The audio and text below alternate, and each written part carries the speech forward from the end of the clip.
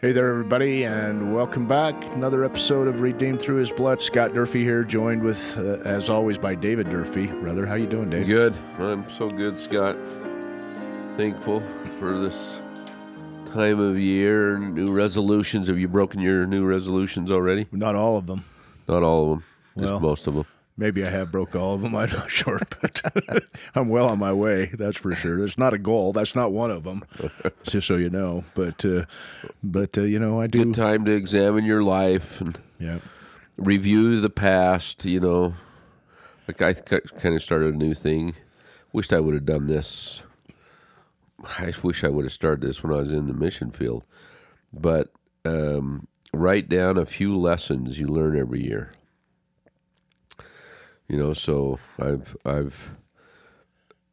you know, last several weeks been thinking about what lessons have I learned for 2023 I want to take going forward, so I either don't make the same mistakes or so that I can remember a few things I did right, that I can remember those. I wish I would have been doing that for the last 70 years. Well, the best. They say the best time to plant a tree was 70 years ago. The next best time today. Is now. Yeah. There you go. So just start today. Good advice. That's all we can do. Well, yeah, this is a time when we, you know, start thinking about those things. Or at least, you know, we should. I have a friend. He called me. This would have been 15 or 20 years ago. He called me. He says, "Do you have any resolutions set?" And I was in recovery, you know, and my mind was working around how do I make my life better and different things like that. When I say recovery, I was in Alcoholics Anonymous, and this friend was too. And he says, "What are your New Year's resolutions?" I says, "I don't even set those. Those are just premeditated failures for me." Well, I've changed since then. I've totally changed my thoughts since then. You know, they're not premeditated failures.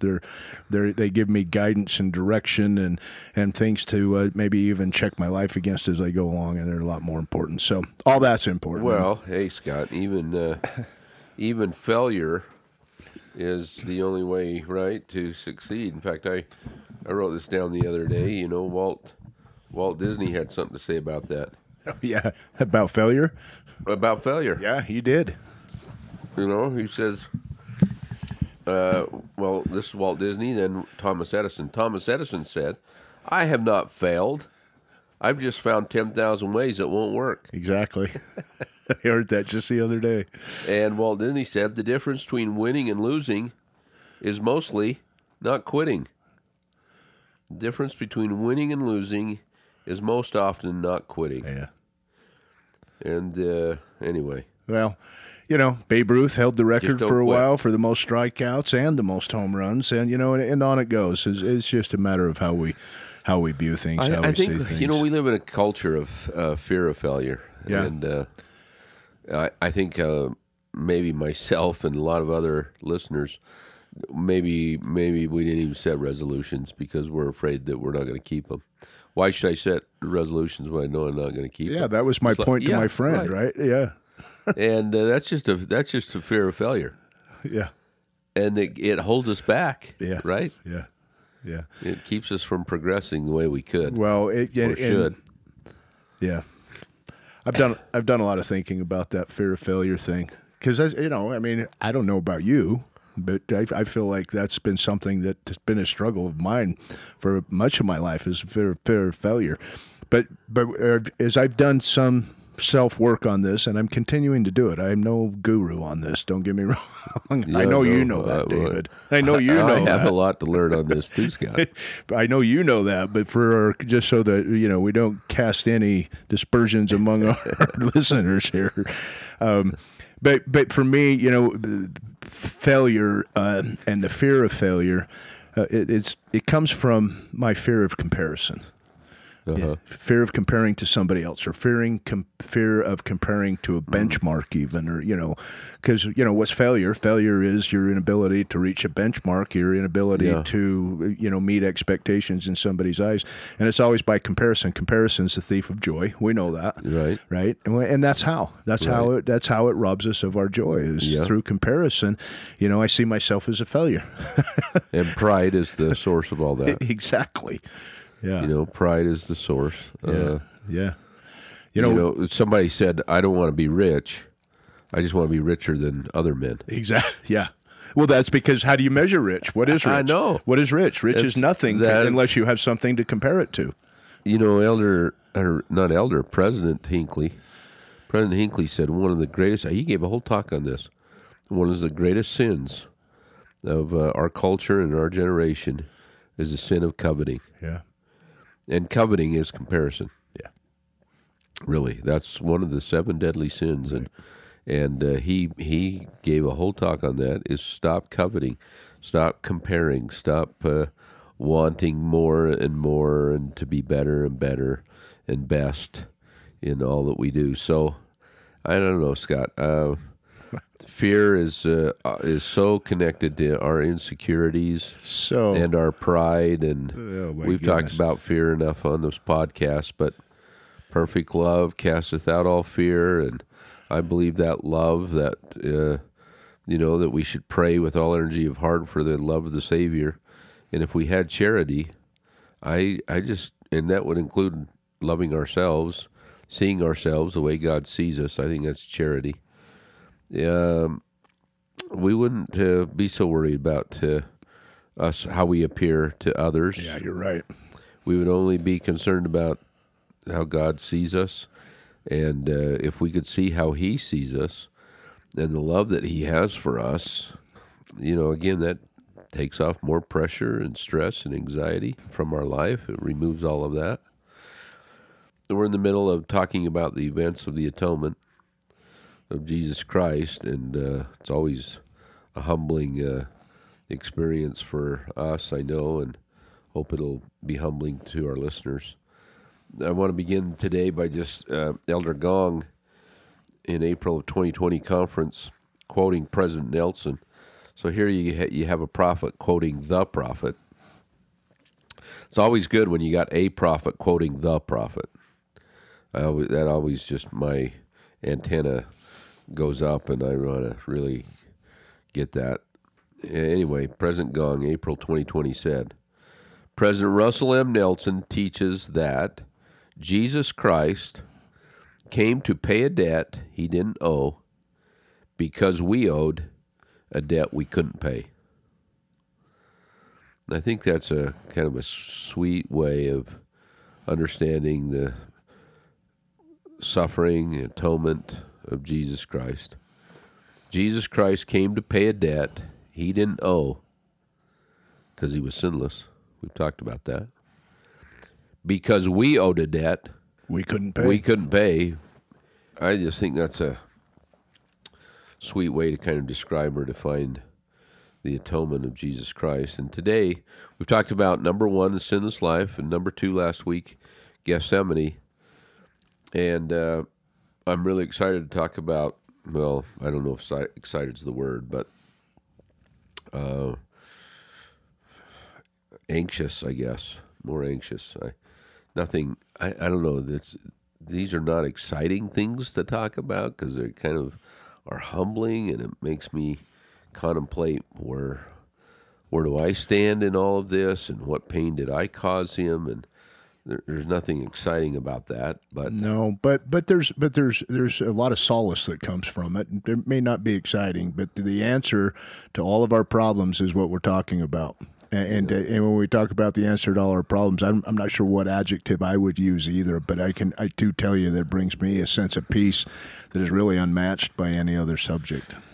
Maybe gratitude's probably the best gratitude. Word. Gratitude is the best word to describe it. We're doing better, Scott, as a church in, I think, describing what happens on the cross and the importance of the cross and what happens on Calvary, Golgotha. Because I think that as a church for many years, I was sensitive to this, definitely felt it 10, 20 years ago, that we just really as a church underappreciate the cross and what it really does symbolize. I know why we don't display it. I understand that, and I totally sustain and support what's been said about that our symbol is not the death of Christ, but it's the living Christ is the symbol of our faith. That's President Hinckley. Others have talked about how we're not going to display the instrument of Christ's death, and we're going to celebrate his resurrection and the newness of life that he represents.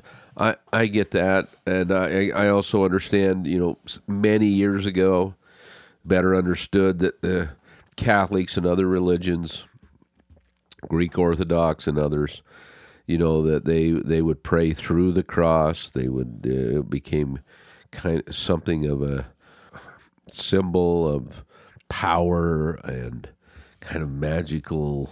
Yeah. Well, they gave it its own power. It's this innate object. They have given it and did give it. And I got to be careful because I'm definitely not an authority on this, but I do love the book by John Hilton called "Remember the Cross," right? And he talks a little bit about this in there.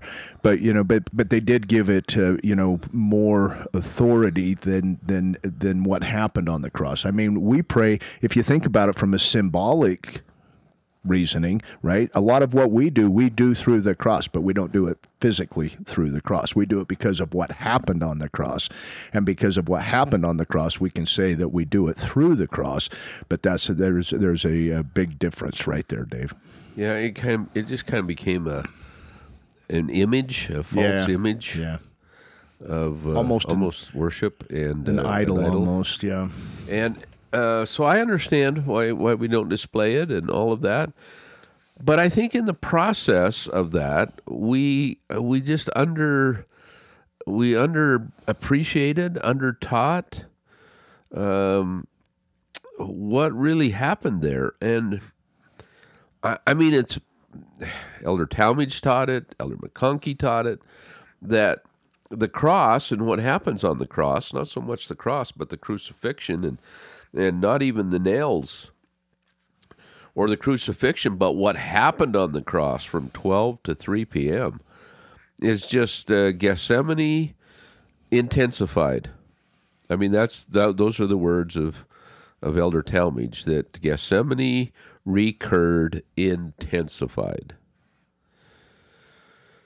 Well, I don't think we've taught that very well, and I don't think that we've noticed, and I think we're doing better. Brother Hilton's book and others, including our dear prophet, President Nelson.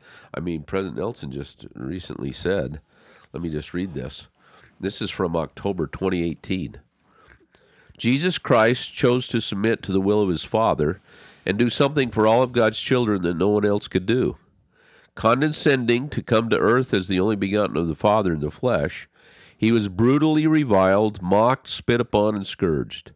In the Garden of Gethsemane, our Savior took upon himself every pain, every sin, all the anguish and suffering ever experienced by you and me, and by everyone who has ever lived or will ever live. Under the weight of that excruciating burden, he bled from every pore.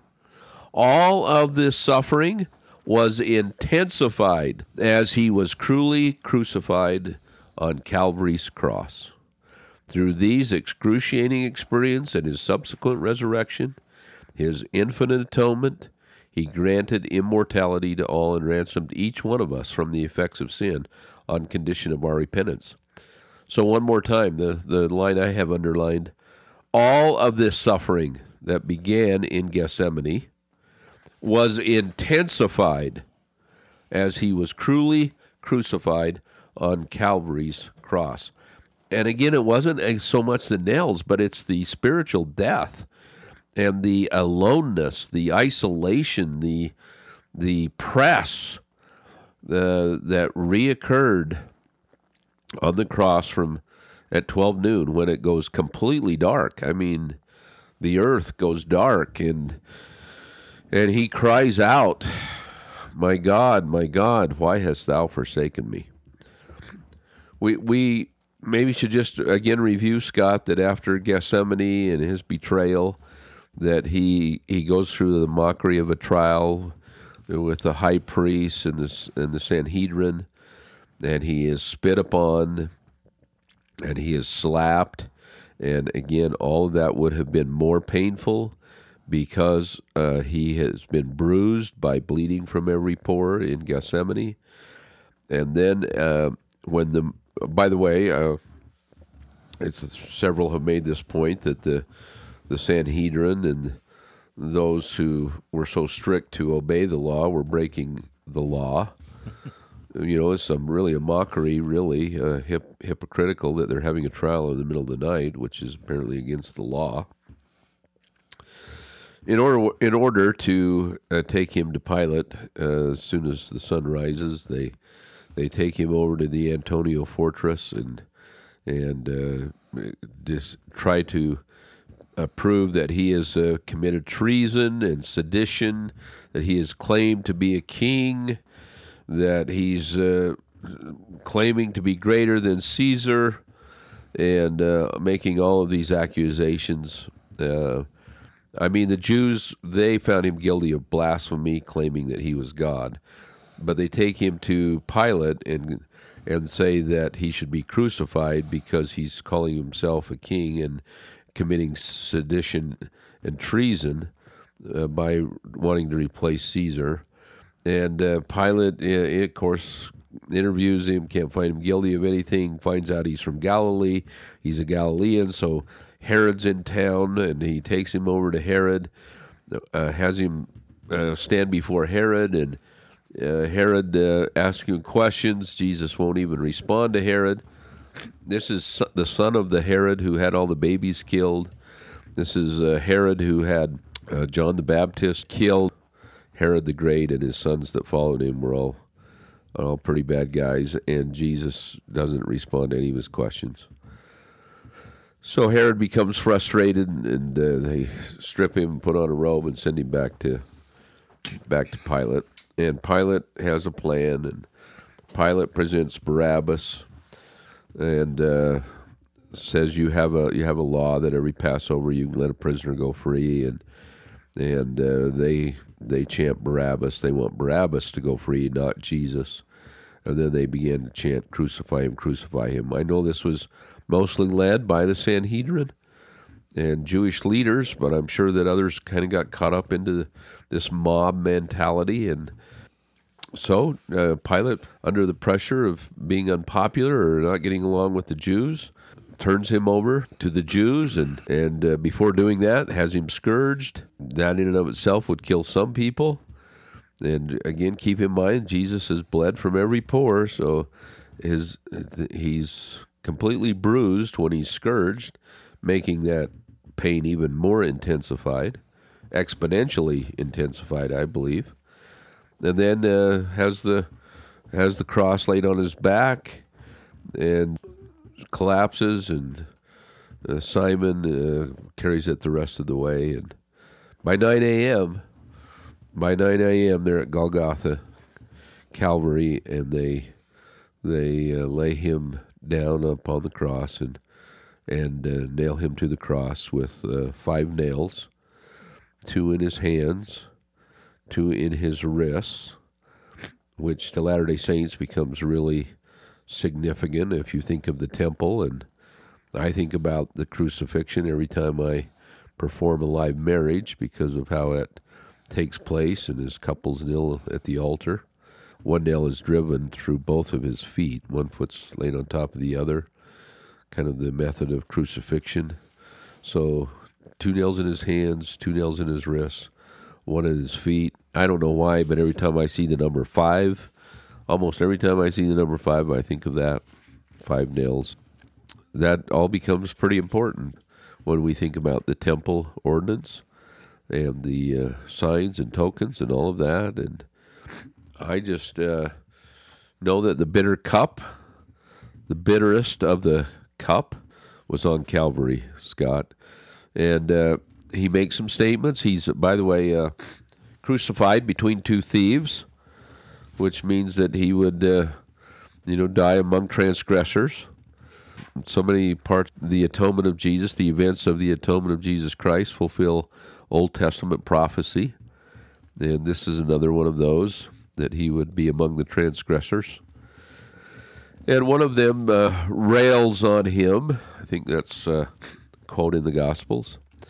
While another kind of says, "Leave him alone." And Jesus makes a statement, "Today thou shalt be with me in paradise," which we know to mean the world of the spirits, not necessarily paradise, but these two thieves would go to the world of the spirits. And he makes other statements. One of the most heart-wrenching for me, I think, is when he sees his mother, John, at the foot of the cross. And he says to John, "Behold thy mother," and he says to Mary, "Behold thy son." Kind of gives some charge to John to help take care of Mary, to watch over Mary. And there were probably other individuals there, but when it goes dark, I don't know how many stick around. At 12 noon, when it goes completely dark, he makes the statement. He cries out to his Father, my God, why hast thou forsaken me?" And this is when really all hell breaks loose. I think where really all of the sins and the sufferings of Gethsemane are again pressed upon him. But this time, Scott, there's no angel to strengthen him, even according as he states it, even his Father has left him. And now Elder Scott says something about that no doubt God was aware and God was there and God was watching his son, but the Father knew that Jesus had to feel all of this and go through all of this, and he had to do it alone in order to really pay for all of the sins and all the sicknesses and all the sufferings and all the sins of all the world.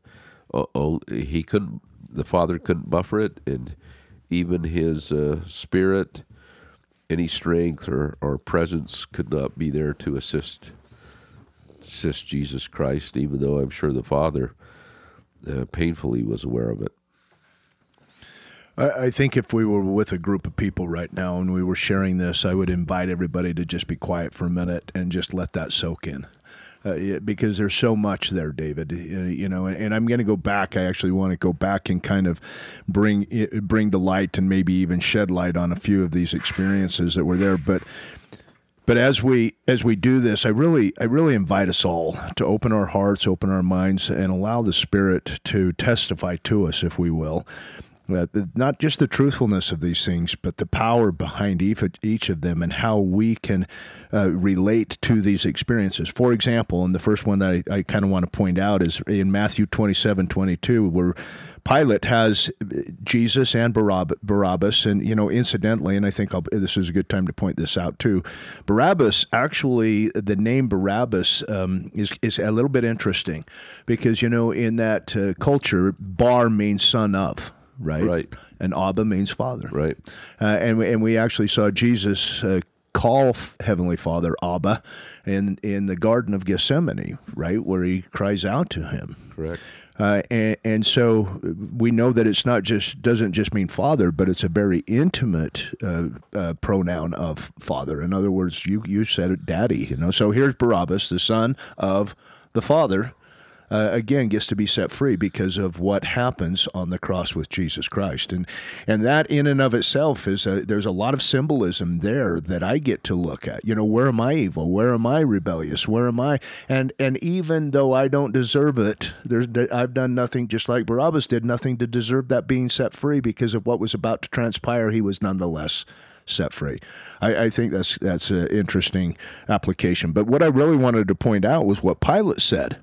He saith unto them in verse 22 of Matthew 27, "What shall I do with this Jesus which is called Christ?" And I just want to stop right there.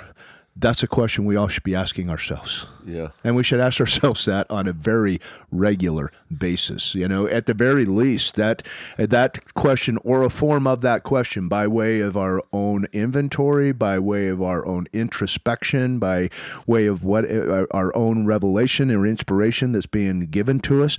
But we should take that experience or that opportunity every single week when we partake of the sacrament to ask ourselves that same question. What shall I do then with this Jesus which is called Christ? What shall I do with it?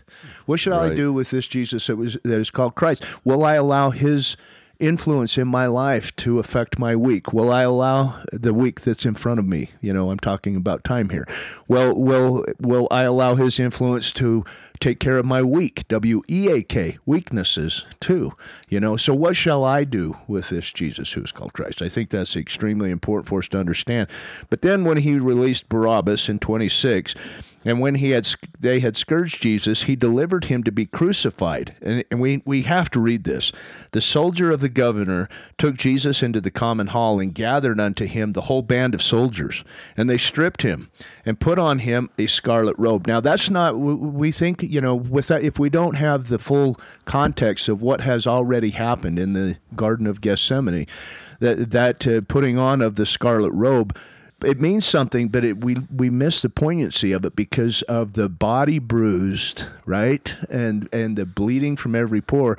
That would just include more excruciating pain being heaped on him. Not only that, but the mockery of the scarlet robe. And then they plaited crowns of thorns, and they put it on his head, and a reed in his hand, and they bowed on a knee before him and mocked him, saying, "Hail, King of the Jews." And so on it goes. I invite our readers to participate or immerse themselves in that. And after they had mocked, in verse 30, and they spit upon him, as you mentioned, Dave, and took the reed and smote him on the head. And after they had mocked him and took the robe from him, they put on his own raiment on him and led him away to crucify him. It's important for us to immerse ourselves, not to just kind of take a high-level surface view of what's taking place here. In order for us to really have the ability to understand and appreciate the gift that's given by the giver of the gift and to put on the atonement of Jesus Christ in the way it's intended for us to be put on or for us to put it on, we need to immerse ourselves in that experience and really understand what was happening there. And I think it's really critical, somewhat painful, to understand our role in all of this, Scott. When they made The Passion of Christ, when Mel Gibson made that movie, the Jews were really upset. I mean, he got so many negative reviews because I guess the movie kind of made it look like the Jews had killed Jesus. And, of course, the Jews think the Romans killed Jesus. And anyway, there's always some discussion and back and forth about who killed Jesus. Well, Nephi, in 600 BC, knew who was going to kill Jesus. And it's so interesting how Nephi describes this and views this. Nephi sees this. We know King Benjamin. We talked about how King Benjamin saw him bleeding from every pore before that ever occurred. Well, listen to how Nephi describes this in a couple of different places. In 1 Nephi chapter 19, Nephi writes, "For the things which some men esteem to be of great worth, both to the body and soul, others set at naught, and trample under their feet. Yea, even the very God of Israel do men trample under their feet. I say trample under their feet, but I would speak in other words, they set him at naught, and hearken not to the voice of his counsels." Verse 9, "And the world," not the Jews, not the Romans, it was the world that killed Jesus. It was the world. It was our sins that caused Jesus to suffer. Listen again to verse 9. "And the world, because of their iniquity." That's you and me, Scott. That's us. Yeah. "They shall judge him to be a thing of naught." When we sin, we judge Jesus and his suffering to be a thing of naught. "Wherefore they, the world, they scourge him, and he suffereth. And the world, they smite him, and he suffereth it. Yea, they, the world, spit upon him, and he suffereth it, because of his loving kindness and his long suffering towards the children of men." Those verses always get me, and I think it's really helpful since we know that we'll talk more about this when we talk about the conditions of repentance, but part of the conditions of repentance is a broken heart and contrite spirit. And I don't know if there's many verses that are more heartbreaking or bring me more contrition than those verses. especially when it says we spit on him. We spit on him, we smite him, we scourge him. And then listen to this passage in 1 Nephi 11, which is the great chapter on the condescension of God, which we talked about a month ago when we talked about Christmas. God coming down, and Nephi sees Mary and the great condescension of God. And then this baby that's born to Mary grows up and is healed, and there's miracles, and he refers to him as the Lamb of God. This is in 1 Nephi 11, verse 32. And it came to pass that the angel spake unto me again, saying, Look. And I looked and beheld the Lamb of God, that he was taken by the people. By the people. Yea, the Son of the everlasting God was judged of the world. Of the world. And I saw and bear record.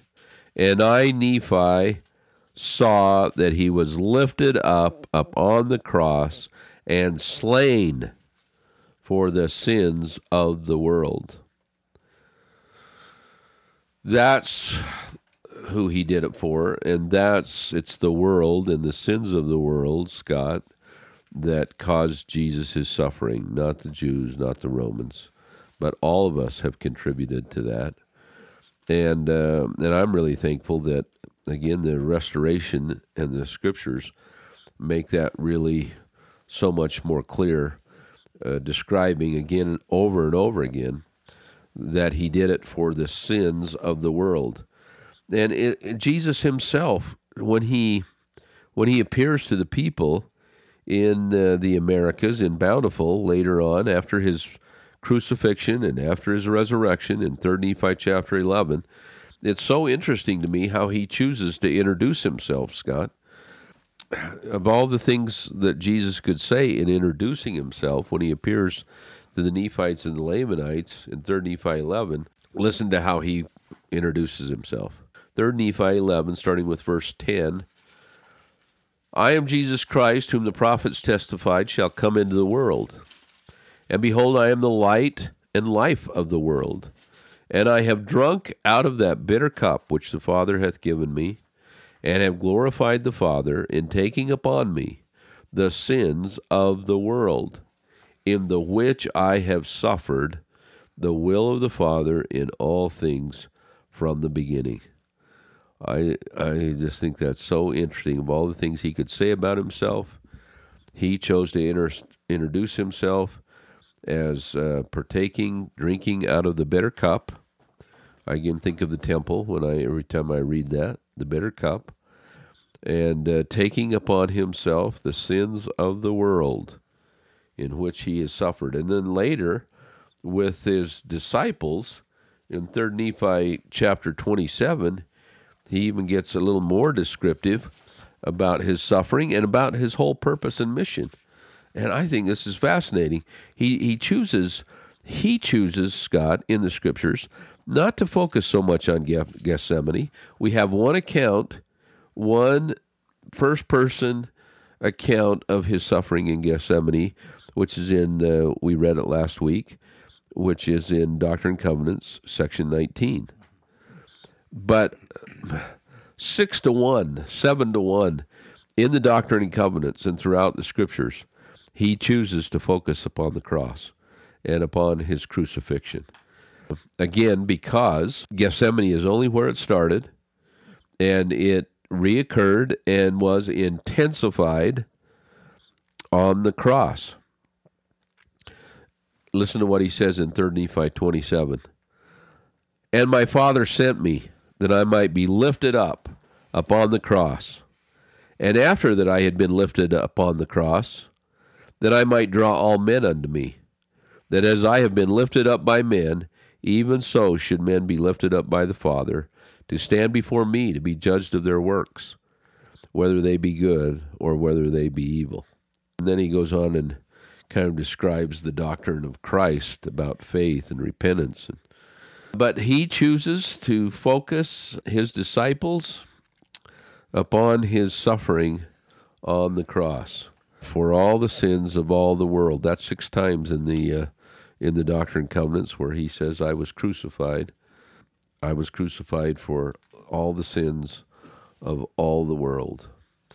So, Scott, what really happens on the cross, I just don't think, I know as excruciating as any crucifixion would be, that most would die from suffocation because they couldn't catch their breath from the pain or hanging there from nails, and they're not able to really fill their lungs full of air. And anyway, they could stay there for sometimes days on the cross before they would die. His was a very intense experience, and it wasn't the crucifixion that killed him. It was his suffering for the sins of the world when he had paid the price, when all of the demands of justice had been met. That's when he declares at 3 p.m. So he's crucified at 9, makes some statements, 12 noon, it goes dark, all hell breaks loose, he cries out to the Father. And from 12 to 3, for 3 more hours, which is the same amount of time that he was in Gethsemane. He was in Gethsemane from 9 p.m. till midnight the night before. Now, from 12 noon until 3 p.m., all of Gethsemane is again pressed upon him, intensified. And by 3 p.m., he says, it is finished. And into thy hands I commend my spirit, and he gives up the ghost. It's recorded. Everyone, I think, is pretty shocked that in less than just 6 hours, Jesus is dead. But according to justice, according to the law of justice, he didn't need to suffer an ounce more or a millimeter more than he needed to pay to meet all the demands of justice, not only for the sins, but for all the negative effects of the fall in the history of the world upon all of the people of not just our world, but worlds. It's incomprehensible. It's impossible to conceive of what he suffered. But we just want to remember every time we partake again of the sacrament, as you ended our last podcast with, that torn piece of flesh, that each individual bread is different, each individual was covered, each individual was suffered for in the suffering of Jesus. I want to read what Elder McConkie says. This is from a conference talk, The Purifying Power of Gethsemane. This is the last talk he gave before he died, Elder McConkie, which is really powerful. People should go back and listen to that. April 1985. He gives his final witness of Jesus Christ and his atonement. Then he talks about the 3 gardens, the Garden of Eden, the Garden of Gethsemane, and the Garden Tomb. And it's one of the classic talks of the Restoration, really. Anyway, he reads, with great mallets they drove spikes of iron through his feet and hands and wrists. Truly he was wounded for our transgressions and bruised for our iniquities. Then the cross was raised, that all might see and gape and curse and deride. And they did. All the gospel writers talk about how Mark and Matthew say that people went by wagging their heads.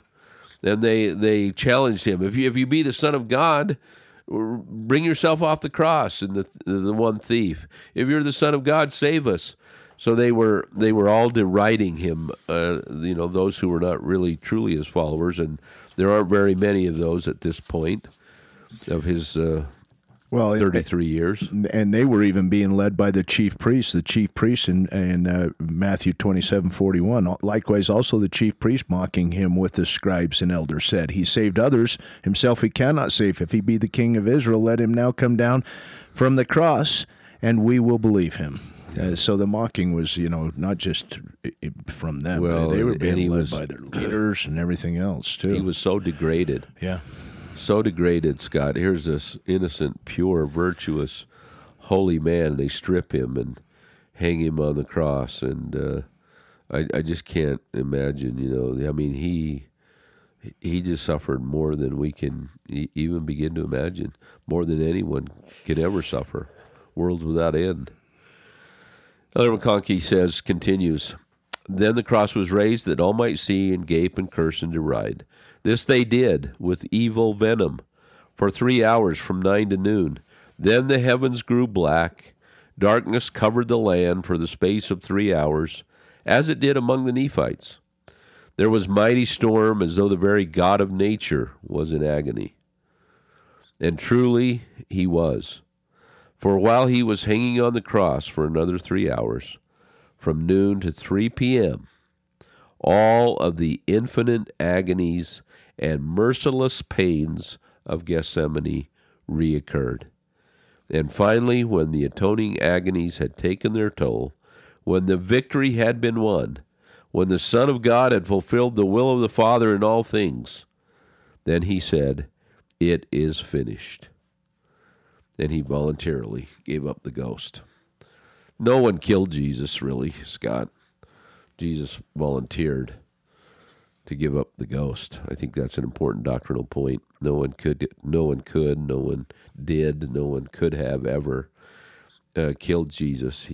After he had paid the price, after it was finished, his atonement was complete, then he voluntarily gave up the ghost to move on to maybe the fourth and final step, which is his resurrection, which we'll talk more about next time. So, Scott, the crucifixion of Jesus Christ, when we see a cross, I used to tell my students, if you see somebody else wearing a cross, you shouldn't be condemning them. You should just bow your head and get really humble and say thank you. I mean, when I see a cross, that's what I think. I just think for way too long, as a church, people, as an individual, I'll maybe just speak for myself, it would bother me when I would see a cross or somebody wearing a cross or somebody displaying the cross. And somebody had once given the analogy, well, if he was killed with a gun, would we hang up a gun? And all of that's kind of silly because, again, nobody or nothing killed Jesus. It was all voluntary on his part. Nobody could. When I see a cross now, I think of the 5 nails. I think of his crucifixion, of course. But more than that, I think of Gethsemane. I think if there's any blood left, that would have again oozed through his pores. I think of my role in all of that. I think of all of the suffering, all of the sins, all of the sicknesses that pressed upon him, really from noon on that Friday, Good Friday we call it. The Christian world calls that Good Friday, and good for us, but bad for him. And all that happened there, I just hope our listeners can better understand and more humbly be grateful and express their gratitude. I think sometimes we've become a little bit of a Gethsemane church where we think Gethsemane is where he suffered for all of our sins. Well, that's where it started for sure. That's where it began, and that was where it was pretty terrible. But, we sing about Gethsemane. Seems like people seem to prefer sometimes the songs about Gethsemane than they do the cross. I know the cross is mentioned in several of our hymns, but it's clear, reading the scriptures, what Jesus chose to focus on, Scott, and that was the cross. So I hope that when we see it, that we'll just be more grateful when we think of it and remember it every Sunday when we partake of the sacrament. That we'll try to imagine that we've talked about this before, Scott, that when he invites us to come unto him, That means go to Gethsemane and try to see that event with an eye of faith, and try and see his suffering on the cross with an eye of faith and all that he did. When he dies, it is finished, and he yields up the ghost, the veil of the temple is rent. That heavy, singular veil, that heavy veil, is rent, cleaved. I think it's so important. The Hebrews would talk about cutting a covenant and the blood involved in all of that, and that renting, tearing, ripping of the veil of the temple, I think, is such a powerful symbol of what was taking place.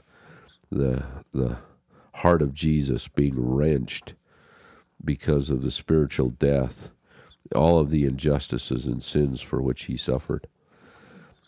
So and Scott, more important than all of those things, we know, I know you know, I know, most of our listeners know, by the power and gift of the Holy Ghost, we know that really happened. That's a historical fact. It's a historical event, but more important than that, it's we've received a spiritual witness that he did that not only for the world, but that the Holy Ghost has testified that he did that just for me. When we began our Christmas part of the podcast here, one of our, I think almost an entire podcast, we talked about the witnesses of the birth of Jesus Christ.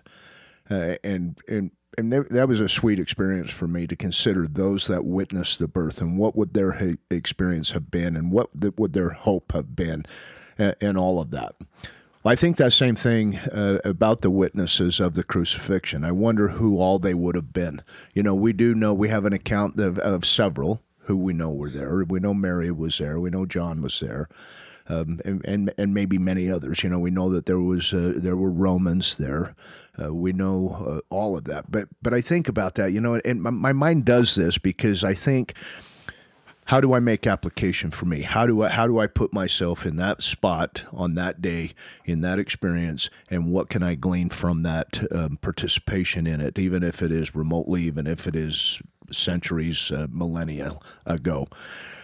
And I think about that, how would I have responded as I saw Jesus say to John, here's your mother, here's your son, and take care of her, John. Do a good job, buddy. Don't mess it up. Please take care of my mom. Jesus always thinking of others. Yeah. And I think of, maybe some Romans. There's a series out called The Chosen now, and in The Chosen there's a particular Roman who seems centurion. John talks exactly who has this pull. You can feel the pull. I wonder how many of them felt that. I wonder if those that were casting lots, or those that were donning scarlet robes, or even those that were, had the handle of the cat of nine tails. I always wonder, did they feel something? Yeah. Was there something different? And there had to be. I just believe that there had to be. What I like to do in that is think, okay, how would I have responded? And then how's my life modeled today after how I say I would have responded? Is my life congruent with the response that I declare that I would have had? I don't know that it is always. In fact, I know that it's not very frequently. And that's to that end, and this is the beauty behind that, to that end, he hung there so that I could be relieved of the burden of my own guilt, of feelings of inadequacy, and just not being able to do what he was able to do for me, which was absolutely, in eternity, the most important event. I've always been touched by Elder Boyd K. Packer's description of the suffering of Christ many years ago in the April 1988 conference. Elder Packer said, "Upon him, Jesus Christ, was the burden of all human transgression, all human guilt. He, by choice, accepted the penalty for all mankind, for the sum total of all wickedness and depravity, for brutality, immorality, perversion, corruption, for all addictions, for the killings, the torture, and the terror, for all of it that ever had been or all that ever would be enacted upon this earth. In choosing, he faced the awesome power of the evil one, who was not confined to flesh nor subject to mortal pain. He faced the awesome power of the evil one. Completely guiltless, and yet felt the full force, I think, of spiritual darkness and death, and lived for 3 hours through that. It's just it's incomprehensible, and so I hope our understanding and gratitude can increase as we contemplate what Jesus did for each of us. I love what Elder Renlund said about the atoning sacrifice. He performed the atoning sacrifice not just because he submitted his will to the will of the Father, but also out of love for us, his pure love, an attribute called charity. He did it not just because he's obedient. He did it out of pure love. His Elder President Nelson's made a big word of the Hebrew word hesed. Hesed, his loving kindness.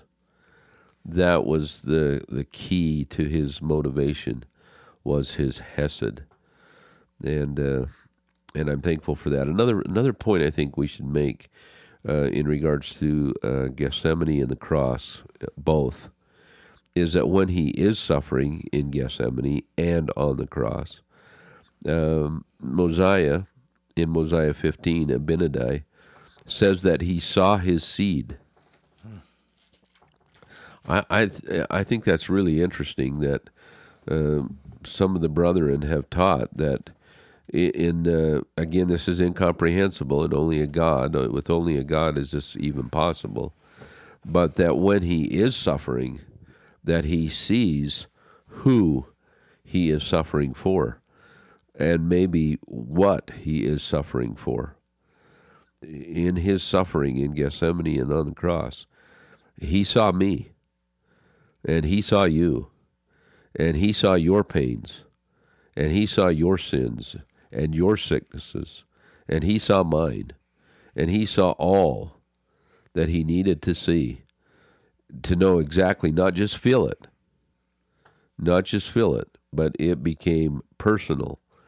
The atonement of Jesus Christ is not just infinite, Elder Maxwell, but it is intimate.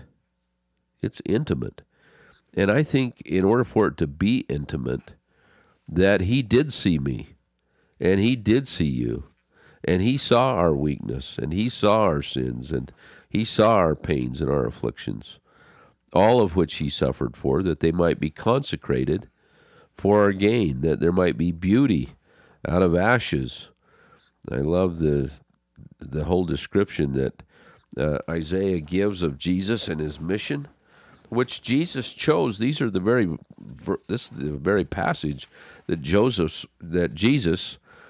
Jesus read in Nazareth when it was his turn to read, and when he announced his calling as the Son of God and the Savior of mankind, the Messiah. When he was asked to read, this was the passage he chose to read, which maybe is a perfect description of not just his role, but the results and the consequences of his mission and his role. So this is Isaiah 61, Scott. The Spirit of the Lord God is upon me, because the Lord hath anointed me to preach good tidings unto the meek.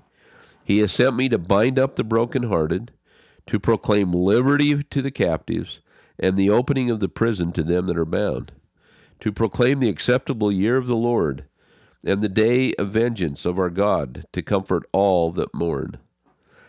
To appoint unto them, this is verse 3, Isaiah 61, I love this.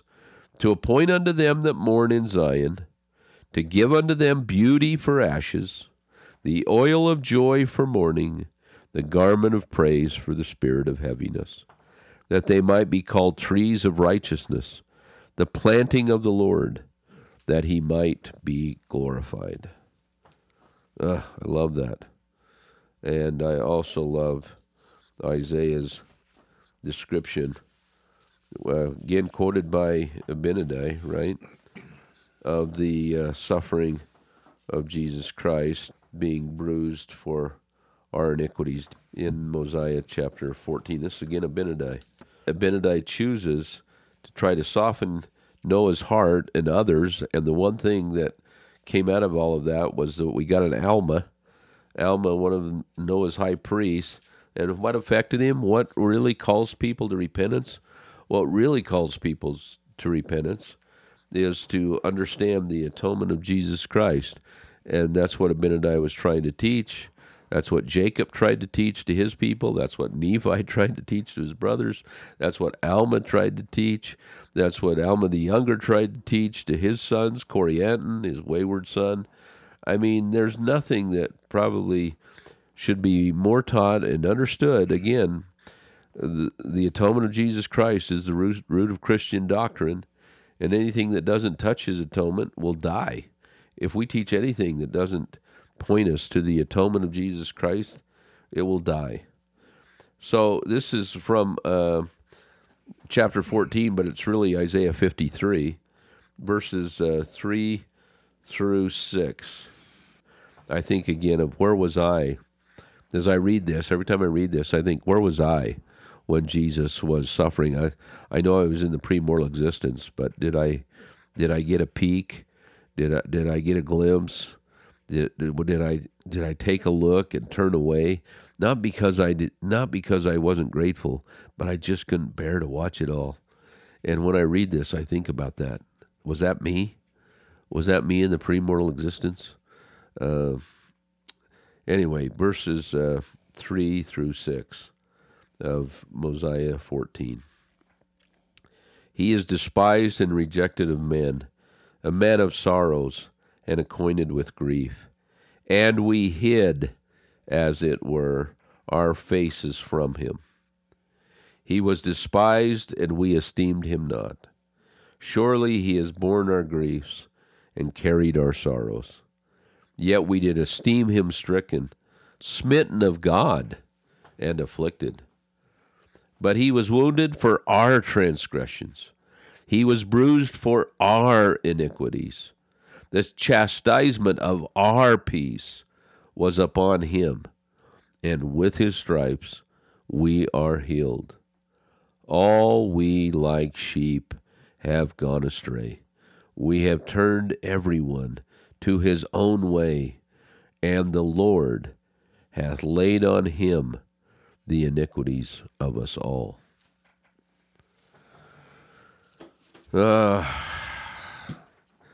Kind of knocks the breath out of me, really, Scott, when I think of all that Jesus did for me, all that he did for my family. I think sometimes, Scott, I'm grateful for what he did for me, but when I really, really think about it, it's kind of like I'm even more grateful what he did for my kids and what he did for my grandkids. I know he saved me, and I'm so grateful.